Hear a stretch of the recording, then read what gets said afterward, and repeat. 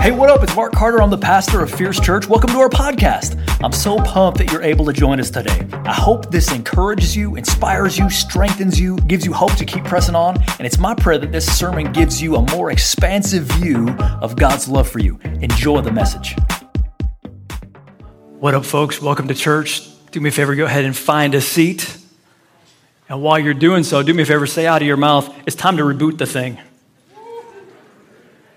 Sometimes one of the smartest things Christians can do, they don't always know it, but if you're going to seek to walk closely to Jesus, we need to reboot the thing a whole lot more often than we've maybe thought in the past. Like you, my heart was broken this week as I heard about all that is going on in Afghanistan. And I know that lots of us have questions about, man, it's so heart-wrenching to hear about people trapped in country, about people being executed on the streets already. It's like something out of a horrific movie. And people ask questions, what are we supposed to do right now? Well, there's a lot of things we can do, but I just want to give you some Bible direction on some things we can do. We can give to support refugees that are coming into our country. We don't want to underestimate prayer. You know, Jesus taught that anytime his people agree about stuff, there's somehow some kind of added power in that prayer for him to move and to act. And there's things we know about what we should pray. We want to pray for God's protection of people, God, for him to preserve life. We always want to pray, anytime there's tragedy on the world stage, one of the things we want to do is say, God, may the gospel go forth and give your people boldness. See, from God's perspective, the world's always shaken and people are ushering into eternity every day. And he wants to use trial and difficulty. He wants to comfort, he wants to heal, he wants to protect, but he also wants to use trial and difficulty to lead people to see there's got to be more. Let's reach out to God now. And so I wonder if you would bow your heads with me one more time and let's just pray together as a family. Let's ask our God to move on behalf of everyone interacting with this situation. God, you are all powerful. And your heart breaks to see tragedy and pain. Father, we lift up everyone who is trapped in country. We pray that you would protect them, preserve them.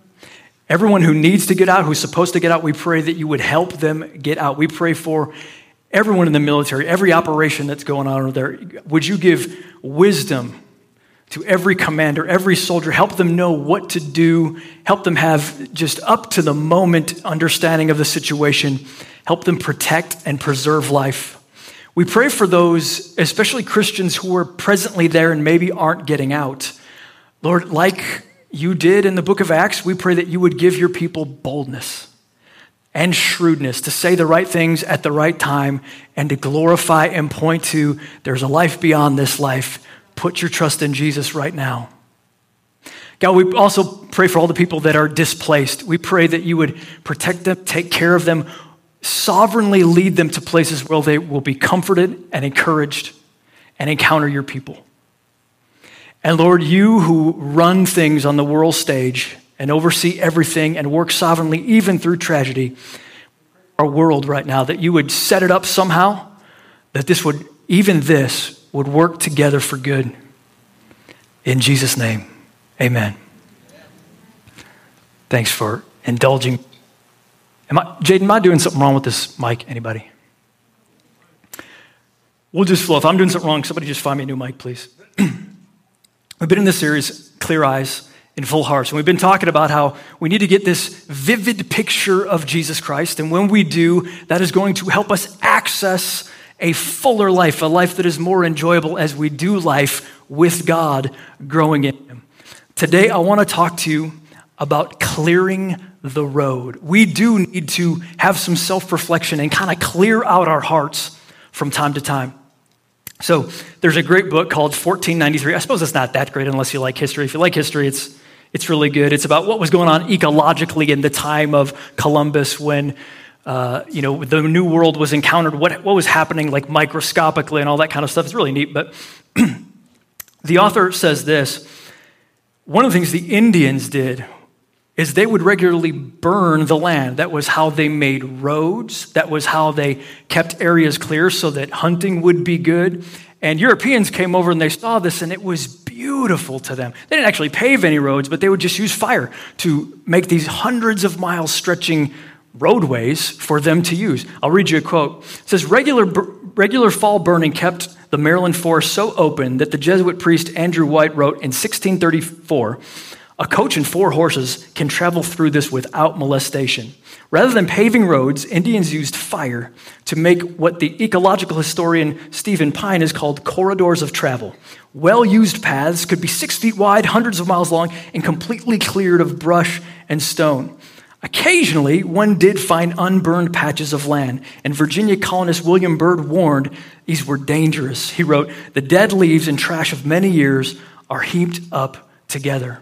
Well, as the story goes on and decades go on, there are journal entries of places that were once kept beautiful, where there was like a canopy of the forest. There was a lot of trees removed, but then there was just these tall, tall trees that made this little paradise. As they were unkept, as Indians were being pushed further and further into the continent, things would die. Branches would break. Refuse would pile up. And it became what was once beautiful and awesome to be in became more and more dangerous for the colonists. They weren't clearing the fields and they weren't clearing the roads. And I think if the Indians could give them some advice in that moment, they would say, guys, you got to clear these roads. You got to use fire and you got to clear these roads to keep it as beautiful as it's supposed to be and as helpful as it's supposed to be. Hundreds and hundreds of years earlier, a prophet shows up after 400 years of silence, John the Baptist, and he says he's tasked with a very particular mission. And it's a very similar message. He says essentially, clear the road or prepare the way or get everything that's in the way out of the way so the true King, Jesus Christ, can come into your, not just this land, but into your hearts. We're going to talk about clearing the road of dead things in our hearts.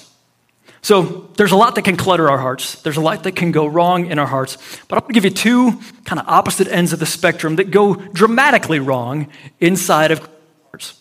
On one level, can somebody get me a new mic? Whoever. Go ahead whenever you can. Thank you. There's kind of opposite ends of the spectrum. One is shame. This is something going wrong in the heart of someone who trusts Jesus Christ. It's good to be convicted. It's good to contemplate what we've done wrong. But shame is starting to tell us it's not just that you've done bad things. It says you are a bad thing. And then on the other side, you've got folks who are really, it's just self-righteousness. It's saying, not only am I doing pretty good, I'm doing better than most people. I'm pretty doggone. Sure, I trust God, but it's really about me and me doing better than others. Both are a problem. Let's talk about this one here for a second. We're talking about Pharisees. Both Pharisees and Sadducees are going to be our text today, but I'll group them together and call them Pharisees for now. There's a little Pharisee in each one of us. There's someone who is full of self-defense. We're going to talk about shame a little later, but let's talk about self-righteousness. This idea that I'm doing pretty doggone good compared to others. Thank you, Co. Isn't he awesome? He's skilled and handsome, ladies. Single. Very single. Please. I'm going to use this. So I want to play a little game. You've heard of, you might be a redneck if. Let's do, you might be a Pharisee if, okay? You might be a Pharisee if you're afraid to say what you really think because it's not in agreement with what the people around you think. I don't mean once in a while or it's not the right context. I mean, you're just always afraid to say what you really think. Find other clues about the inner Pharisee. You might be a Pharisee if you're a whole lot more worried about sounding smart or sounding competent than you are worried about loving others and helping them feel the affection of Jesus. You might be a Pharisee if you're not really concerned much about the inner life as long as everything looks pretty good in the outer life. And you might be a Pharisee if you tend to rely on your own credit with God, meaning you feel like if you're behaving somewhat recently, you feel like you're good with God, and if you start to misbehave, you feel like you're less good with God. In all cases, those are cluttery things in our hearts, and they're depriving us from the free access, the better view we would have, the more easily we would interact with Jesus Christ if we would clear the road. Somebody say, clear the road. Okay, so we're going to start with John 1:29, then we're going to jump to Matthew. The next day, he saw Jesus coming toward him and said, behold, the Lamb of God who takes away the sin of the world. So John the Baptist, there's Jesus. He identifies him. John bore witness. I saw the Spirit descend from heaven like a dove, and it remained on him. I myself didn't know him, but he who sent me to baptize with water said to me, he on whom you see the Spirit descend and remain, this is he who baptizes with the Holy Spirit. And I have seen and have borne witness that this is the Son of God. Real quick, just to note, on Jesus, he's saying the Spirit of God rested and landed and didn't go anywhere. See, in the Old Testament, we would frequently read about people who, like, the Spirit of God came upon them to do something. But then the Spirit would not stay on them in the same way. Jesus is the one, he's totally different than every other servant of God, every prophet before him. The Spirit of God inhabits him and is overflowing and is never ending on Jesus. He is unique. He has a head and shoulders over every other servant of God. And he has special, you could call it, access to power. When he's on earth, of course, he's the second person of the Trinity, so he has all cosmic power. But even as he walks as a man, as he emptied himself of his godhood, he's got this access to the Holy Spirit, the third person of the Trinity, in a way that nobody else ever has. And he teaches, you can see in Jesus as he follows John, there is a difference in the kinds of things Jesus says. There's a difference in the kinds of ways Jesus acts. There's a difference in not only the kind of miracles that Jesus does, but there's a difference even in what the followers of Jesus are experiencing compared to every other follower. Let's jump now to Matthew, because we're going to see this season written by a different one of the apostles. He's got a little bit different angle. He's including a few more details about what's happening here. Here's what I'm going to do. We're going to go through the text. I'm going to give you some background detail, and then we're going to pull apart how we're going to clear the road. Matthew 3:1. In those days, John the Baptist came preaching in the wilderness of Judea. So this is pretty good that it's in the wilderness. That's a good idea. And just so we're clear, they're talking about a desert, not like we're picturing woods. They're not in the woods. They're off in the desert. And that's a really good idea because you can have lots of crowds out in the desert. The Romans aren't going to come up and try to beat you down and keep peace in the city. They're not going to care what's going out in the desert. In addition, you don't need anybody's permission. You don't need the Sanhedrin. You don't need anyone to sign off on this thing. You can just be a wild prophet and you can baptize people and no one's going to say anything about it. So it's a great thing to be out in the desert, but there's one more reason. It's going to bring to mind immediately when people walk into that environment, they're going to start, in their minds, they're starting to think of, this reminds me of the old stories. This reminds me of Moses and the Exodus. Something godlike is happening here. This reminds me of Elijah. And even John the Baptist is dressed like Elijah. He's wearing this camel hair tunic. It's getting them in the mood. Sometimes you got to get in a special place. You've got to visit a place you were at before, maybe, where God really moves. Sometimes you need a special place in your house or your apartment, or you need to travel back to maybe one particular chapel you were at one point. Not because you need to be there to meet God, but there's something about the environment that stirs something up in you that you want to re-encounter. God meets us sometimes in very previously inhabited places. And he says, repent, for the kingdom of heaven is at hand. Pull about repent in a minute, but the kingdom of heaven. Okay, so Matthew calls it the kingdom of heaven because he's Jewish, and Jews had a hard time with the idea of writing the name God. So you need to understand in the New Testament, when they're talking about the kingdom of heaven, kingdom of God, it's really the same place, and what's even more confusing, it's not actually heaven. It's not heaven in terms of the location, it's heaven in terms of the rule of God. So it's not a place, it's a happening. What he's saying is, okay, for all these 400 years, it seemed like the plan of God has been stopped, like nothing has happened. All the prophets have been silent. And now there's breaking forth onto the world stage. There's this new epoch. And now there's this announcement. The kingdom, the rule of God, the reign of God is breaking out into the hearts of men and women. And so, yes, there's the world that is in rebellion against God, but then it's overlapping now with the kingdom where God is ruling on the inside of people in a way that he's never done before. He's telling people, essentially, it's time to get aligned with this kingdom. Verse 3, for this is he who was spoken of by the prophet Isaiah when he said, the voice of one crying in the wilderness, prepare the way of the Lord, make straight his paths. Every one of our hearts falls into disrepair. We got to know that that's going to happen, and we've got to have a plan of what to do about it. Verse 4, now John wore a garment of camel's hair, just describing kind of how wacky and wild he looks. Leather belt around his waist, and his food was locusts and wild honey. Then Jerusalem, so there's a big crowd now, man. People are coming out. Then Jerusalem and all Judea and all the region around the Jordan were going out to him, and they were baptized by him in the river Jordan, confessing their sins. But when he saw many of the Pharisees and Sadducees coming to his baptism, he said to them, "You brood of vipers, who warned you to flee from the wrath to come?" That's quite a greeting. Why is he so harsh to these guys? Like, it seems like everyone else is cool, but now who were these guys? These were it's really two parties, okay, it's like two religious sects or parties, plus they're the political leaders. It's a combination of both. But what we've got to know is, in the New Testament times, they've fallen on hard times spiritually. They've embraced a very exterior version of devotion to God, but inside, they're very far from God. And not only that, they're demonstrating that to all those around them. So John is a prophet. God gives him spiritual insight into people's hearts. So he sees these folks coming, and this is one of the signs of a prophet. Even the woman at the well says, "Oh, Jesus, you have insight in my heart. You must be a prophet." So this is not a peculiar thing for a prophet. He has insight into their hearts, and he starts to say, "Hey, you guys are bad dudes. I know they look, everybody, like they're real professional. They look like their robes are flowing. They look really nice and fashionable, but they're bad dudes." And he calls them a brood of vipers. Okay, so in the 5th century BC, Herodotus had written that Arabian vipers, their babies pop out of the stomach. They eat their way out of the mother. Okay, and so that became like a factoid, like a slogan. People in John's time, they would say, "Dude, you're like so bad. You're like a brood of vipers. You'll kill your mama." I mean, that's what they're saying. You're so bad, dude. You are a gangster. Don't be fooled, everybody. These guys are bad dudes, is what John the Baptist is saying.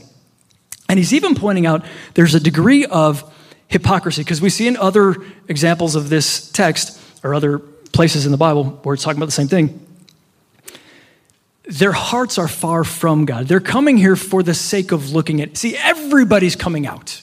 And so they're like, well, we should go too. To say that it's clearly some kind of religious thing. We should be there to be around it so we can say we did it. So in 2014, the Ice Bucket Challenge went viral. How many remember that? Yeah. And I remember at first I was like, oh, that's weird and kind of cool, because they're giving, and I didn't know what it was at the time. They're giving us some cause, I guess, folks who do this. But then it kept going, and soon everybody was doing it. First it was celebrities, but then just everybody and their mom is doing it. And I began to feel this pressure. I think I have to find a way to pour ice cold water over my head, just so I don't look like I hate whoever has this disease, so I don't look like a hater. I don't know if you've ever felt that way with something online, but sometimes there's pressure for you to do something you might not even know exactly what it's about. It's about Lou Gehrig's disease, I know now, but at the time I didn't know. But I still felt this pressure to postulate. Felt this pressure to put forth a pretense. So everyone thought that, oh, Carter cares too. I didn't really care when I actually did it because I didn't know about it. I didn't know enough about it. And that sounds a little sad, but that's what these Pharisees and Sadducees were doing. They're showing up for the show, but John sees through them. He sees what's going on the inside of them. Verse 8, bear fruit in keeping with righteousness, and don't presume to say to yourselves, we have Abraham as our father. For I tell you, God is able from these stones to raise up children of Abraham. They would often have comfort in the fact that they're descendants of Abraham. John is essentially saying, God doesn't need to stay within that plan. Abraham is God's plan, but that doesn't mean he needs you in order to pull off his plan. God's way bigger than your plan. Somebody say, God is bigger than my plan. Yeah, that's a word for somebody. God is bigger than my plan. Let's not worry about it. Even now the axe is laid at the root of the trees. Every tree, therefore, that does not bear good fruit is cut down and thrown into the fire. Okay, so now, again, here goes, he's a prophet. So he's talking about other historical prophets. And so he brings up this imagery that people like Ezekiel and Jeremiah and Daniel used, which is this idea of Israel is this tree. And it was supposed to bear fruit for the nations. It was supposed to show everybody this is what God is like. But Israel wasn't acting that way. In fact, they were embracing all these pagan demonic type rituals. They were going far away from God. And so the initial prophet said, you guys are no longer the tree of God. And now John the Baptist is saying, you guys look like you have your act together, Pharisees, but really you don't. That's just an exterior. You also are in danger of being cut down. His winnowing fork is in his hand. Verse 11. I baptize you with water for repentance, but he who is coming after me is mightier than I, whose sandals I am not worthy to carry. He will baptize you with the Holy Spirit and fire. His winnowing fork is in his hand, and he will clear his threshing floor and gather his wheat into the barn, but the chaff he will burn with unquenchable fire. In an agrarian society, everyone would understand, okay, a farmer doesn't keep everything about the harvest, only that which can actually be sold and eaten, and then he throws the rest away. And these hearers were as uncomfortable with this statement as we are. They're like, are you saying I'm going to hell? What are you saying, John the Baptist? And while that does make us uncomfortable, and it did make them uncomfortable, I want you to think about this. Think about what the world would be like right now. If people really believed to the core of their being, it matters what I do and it matters what I say. And one day I too will be held accountable before a holy God, and I'm going to have to answer for all this. And it's going to affect what happens after that. If people really thought that, and I want you to get some people in your mind, what about child pornographers? What about everybody who is presently kidnapping a young lady to sell them into the sex trade? What about everyone whose job is to get people hooked on heroin? Just those people. What if those people, for 24 hours, they knew this is definitely going to lead to hell, eternally, forever? Do you think that could have an impact on the world if all of them knew at the same time and believed that? See, many have heard that. They just don't believe. They're like, that'll never happen. What if you include other forms of people that you would say, that is a horrific sin. I can't imagine anyone would do that. See, when you hear about people that sell women into sex slavery, you have to believe in hell. You don't have a good God if there's not a hell. How can he be good? If that thing isn't answered, if the people in Afghanistan right now who will drag a woman who's not wearing, her head covering, and they'll shoot her right there in the street, if there's not an answer for that, there's no way your God is good. But there is an answer. Everyone is going to answer for God because God is just. Now, we would say, well, those people are pretty bad. And you'd be right. But just notice, the Pharisees and Sadducees saw the people who were getting baptized. And they would say, these people are pretty bad. They're not like me. They don't know the Torah like I know it. I'm not saying that you are like the child pornographers of the world, other than you also are prone to self-righteousness. Even though you don't do that, you still fall short of the glory of God. Now, thank God for Jesus, that's not going to be a problem because of the cross. I just want us to understand, all of us together need to do this thing of self-reflection and keeping with repentance. So let's clear the road. Let's clear the road of dead things. Here's number one: ask for conviction and sorrow. Bear fruit in keeping with repentance. Sometimes people want to know, how do I make sure that my Christian life is helpful, is effective, is doing something? Well, John gives us a clue right there. Or Matthew in that case.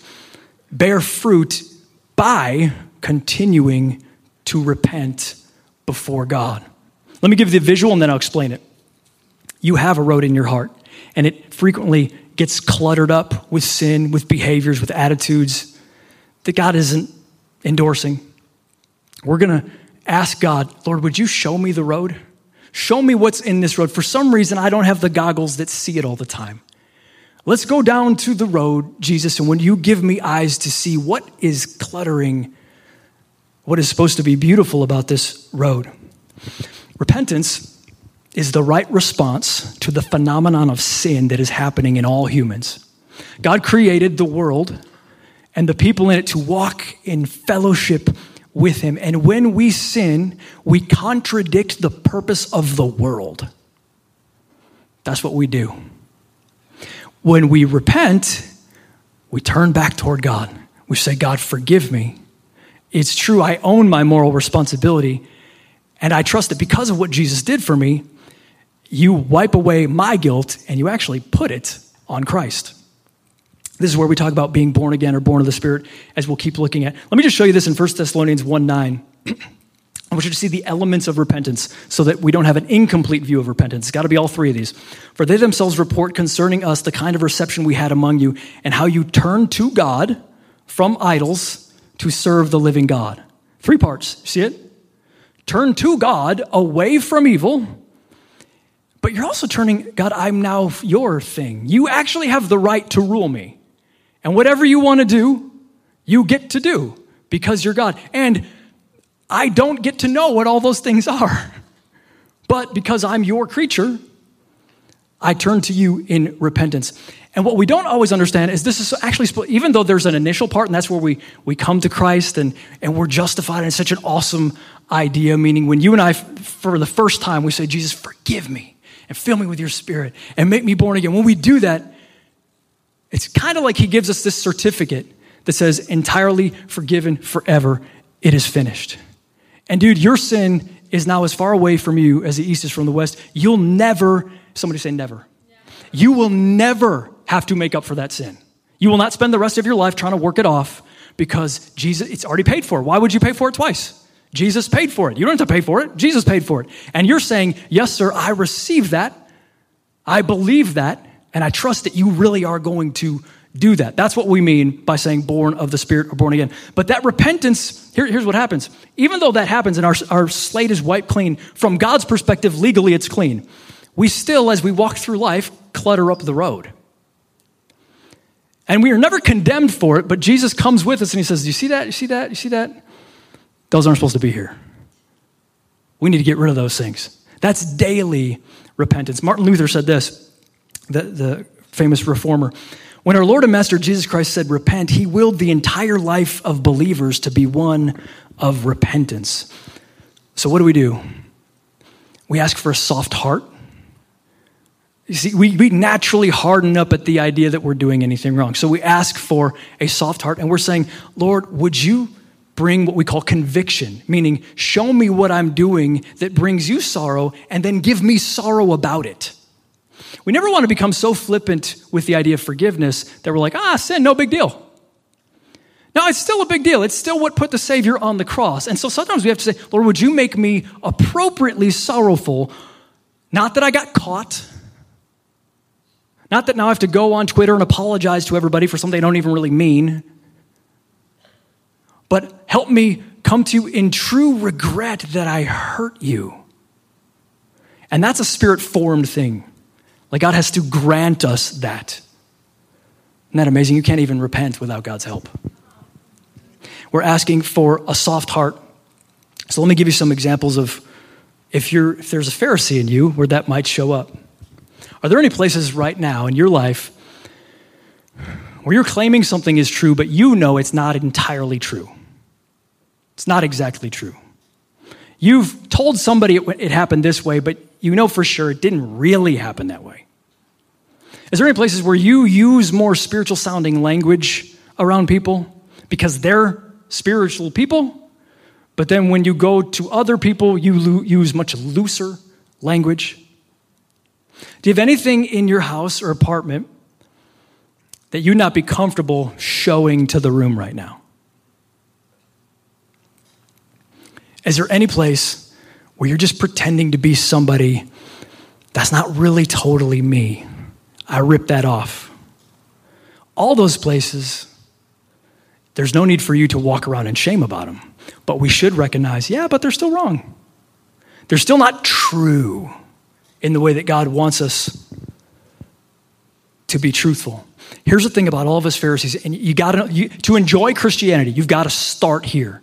Just like Isaiah says, you're my goodness, our righteousness, it's filthy rags in God's eyes. It's nothing. It doesn't do anything. It doesn't help. It can't even clean anything. Our only good is God. It's not that you're not good compared to other humans, and that's where we get in trouble. But the question is not, where are you better than other people? Come on, somebody. The question is, where are you less loving than Jesus Christ?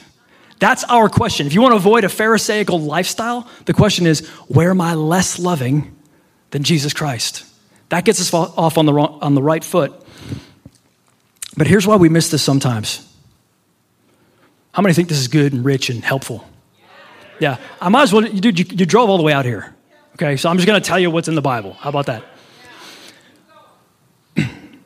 Sometimes the reason we're not finding more in the road, even if we're asking for it, is because the Bible is what highlights what's otherwise hidden in the road. We don't have a lot of interaction with the Bible, so you forget that it's wrong to gossip. You forget that it's wrong to be disrespectful to your boss. You just forget because you weren't in the Word, and the Word wasn't there to cut you to the quick like it was supposed to. That's what the Bible does. The Bible shows you, here's what you're doing wrong. Here's what God thinks about that. And I just got to tell you, Christian books are good. Christian music is good. And they can be helpful. And they can be a helpful, kind of, I got to do something new just to, keep my spirits up. But they're not the same thing as just going into the Bible. Dude, I want the completely concentrated version. I don't want the watered down version. I don't want secondhand Jesus. I don't want other people's revelation. I mean, it's helpful. Yeah, it's good, but I don't want to mistake that for firsthand Jesus, ultra concentrated. Here is God's word to you, ma'am. Here is God's word to you, sir. The Holy Spirit will show you what's in the road if you will get in the word. Somebody say the word. Somebody say clear the road. Now, here's number 2, keeping with repentance. Ask for more fire and power of the Holy Spirit. We ask for more fire and power. We go down to the road and we begin to see things in the road. And at first we might say, I'll get that out of the way. But what we're going to find as we keep walking with Jesus, there's things that you can't get out of the way. You keep you haul this trash off to the side. You come back tomorrow morning and it's there again. So trippy. We fall back into repeated patterns of sin. So I can't even get rid of this. I'm trying so hard and I can't do it. And the reason you can't do it was because just a baptism with water of repentance is good. It's telling everybody, I need a clear conscience. I believe it's God who washes me. I need that. But if it's missing the fire and the power of the Holy Spirit, it's just only half of what you need. So we need to go to God the Holy Spirit and say, I need you to fire me up. I need you to give me passion. And I need your power to begin to remove some of these wrong attitudes, some of these wrong ways that I treat people. And if it's not you, it's just not going to happen. And here's what's wonderful. When Jesus does it, Jesus gets the glory. Because then you have a long walk where you're noticing, wow, this road is actually looking pretty good. And here's what I know. I did not do this. It does not lead to Pharisaism. Because you're like, this was straight up God. I asked God to do it, and then it started to happen. So we need to go to God and ask for his fire and his holiness. Talks about the baptism of the Holy Spirit. Sarah talked about this at the beginning during worship. There was this moment in Acts. It's the new arrival, okay? Now people are going to be the temple, and you don't have to go to a special place, and people are going to be filled with power. And that did fill the church, but we don't want to miss it also. The Holy Spirit himself is supposed to fill each of us individually and give us power to do what we could not do. Power to do what? Power to stay hungry for God. Power to avoid temptation. Power to be helpful to people in ways that you don't even know how you would begin to do that. Power to serve people. Power to interact with God, sometimes in more supernatural ways. It's power that we need from him. And here's what we don't learn on the front end. Yes, you get the whole Holy Spirit when you start this thing, when you come to Christ, when you trust him for forgiveness, you get him entirely, but he wants us to keep getting more of him. Isn't that something? When Kenzie and I got married, I got the whole girl. Like all of the pieces of Mackenzie were present. There weren't any extra arms, in a closet somewhere on year 5. Like I got the whole girl right there on that day. But how many know as we've walked together now for over 2 decades, in some ways I have a lot more of her. And she has a lot more of me. I know her heart better. She knows my heart better. And I enjoy the richness that I suspected was there, but I didn't really know it. It's the same way with God. God, I know I have you. I know you are mine. And yet there's more to God. God is infinite. There's always more to him. So we got to ask. That's why Jesus taught in Luke 11:13. If you then who are evil know how to give good gifts to your children, how much more? Somebody say, how much more? How much more? Hey, nobody knows. No one's ever gotten there. How much more will the Heavenly Father give the Holy Spirit to those who ask him?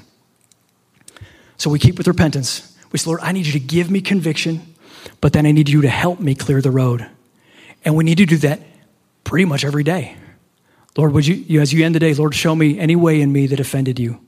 What did I do that would muck up the road? Won't cause you to leave me ever, but it will muck up the road. What happened? Let's get rid of it right now, Jesus. But what are the rewards? You know, there's people that don't repent. They don't spend much time thinking about it.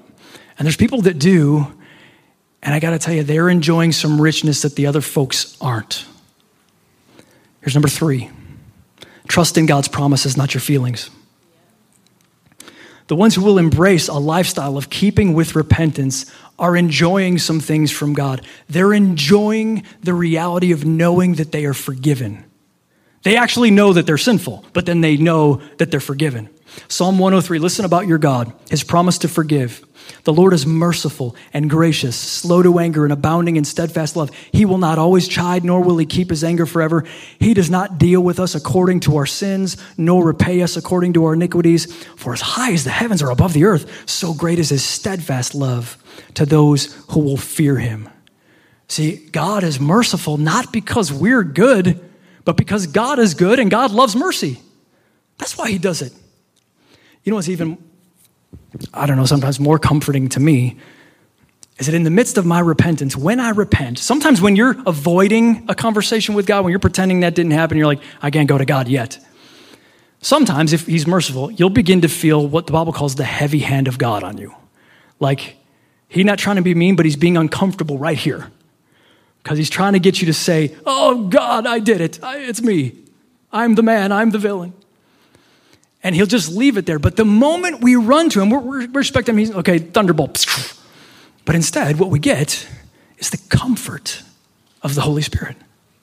We get him encouraging us instead of condemning us. So now this is a few years ago. And sometimes part of my dynamic with God is I see visions.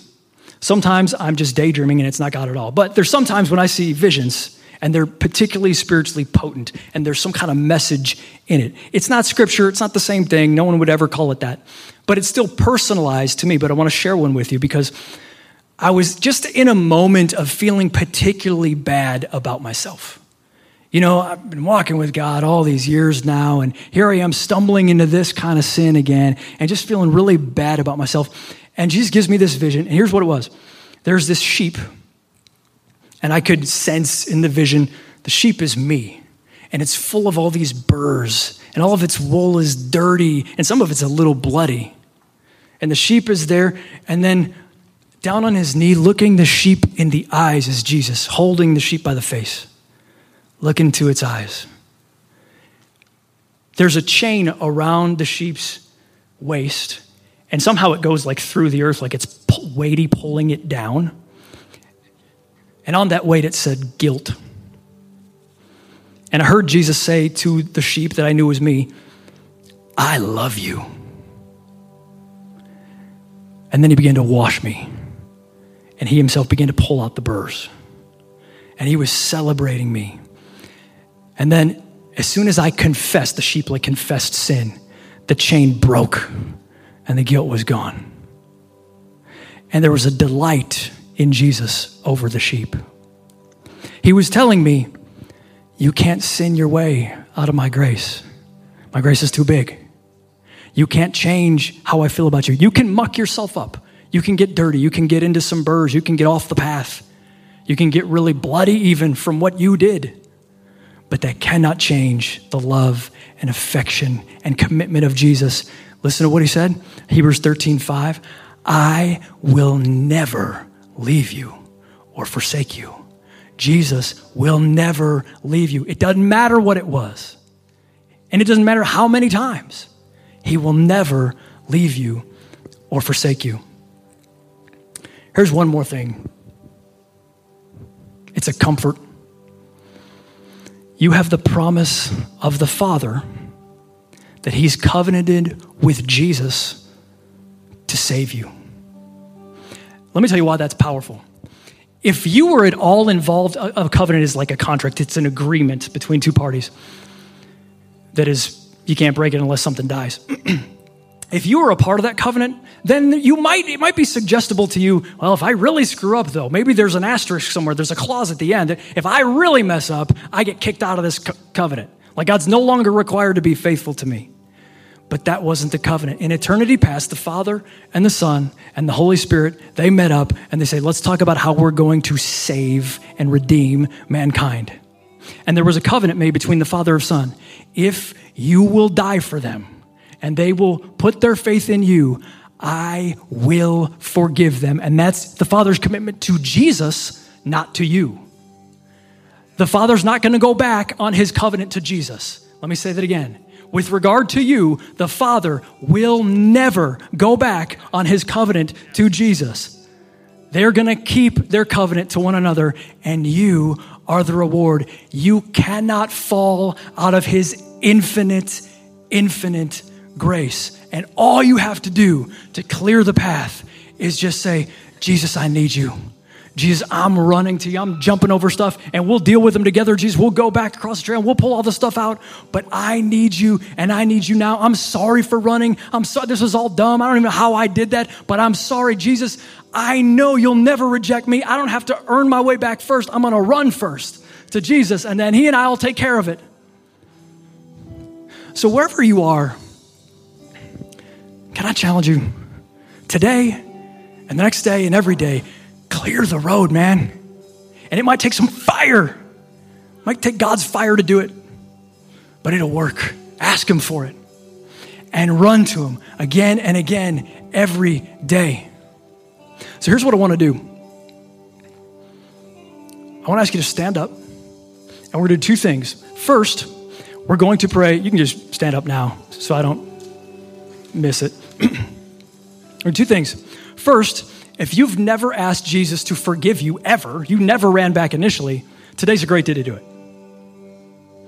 And then we're going to ask, if you know that you've been a Christian, you've been walking with God, but you have not been asking for more of the personalized love and power of the Holy Spirit, we're going to ask God to fill you today with the Spirit, with his Spirit, more and more and more. So let's close our eyes, bow our heads. God, some of us, we need to come right now. We're convicted. There is stuff in our road.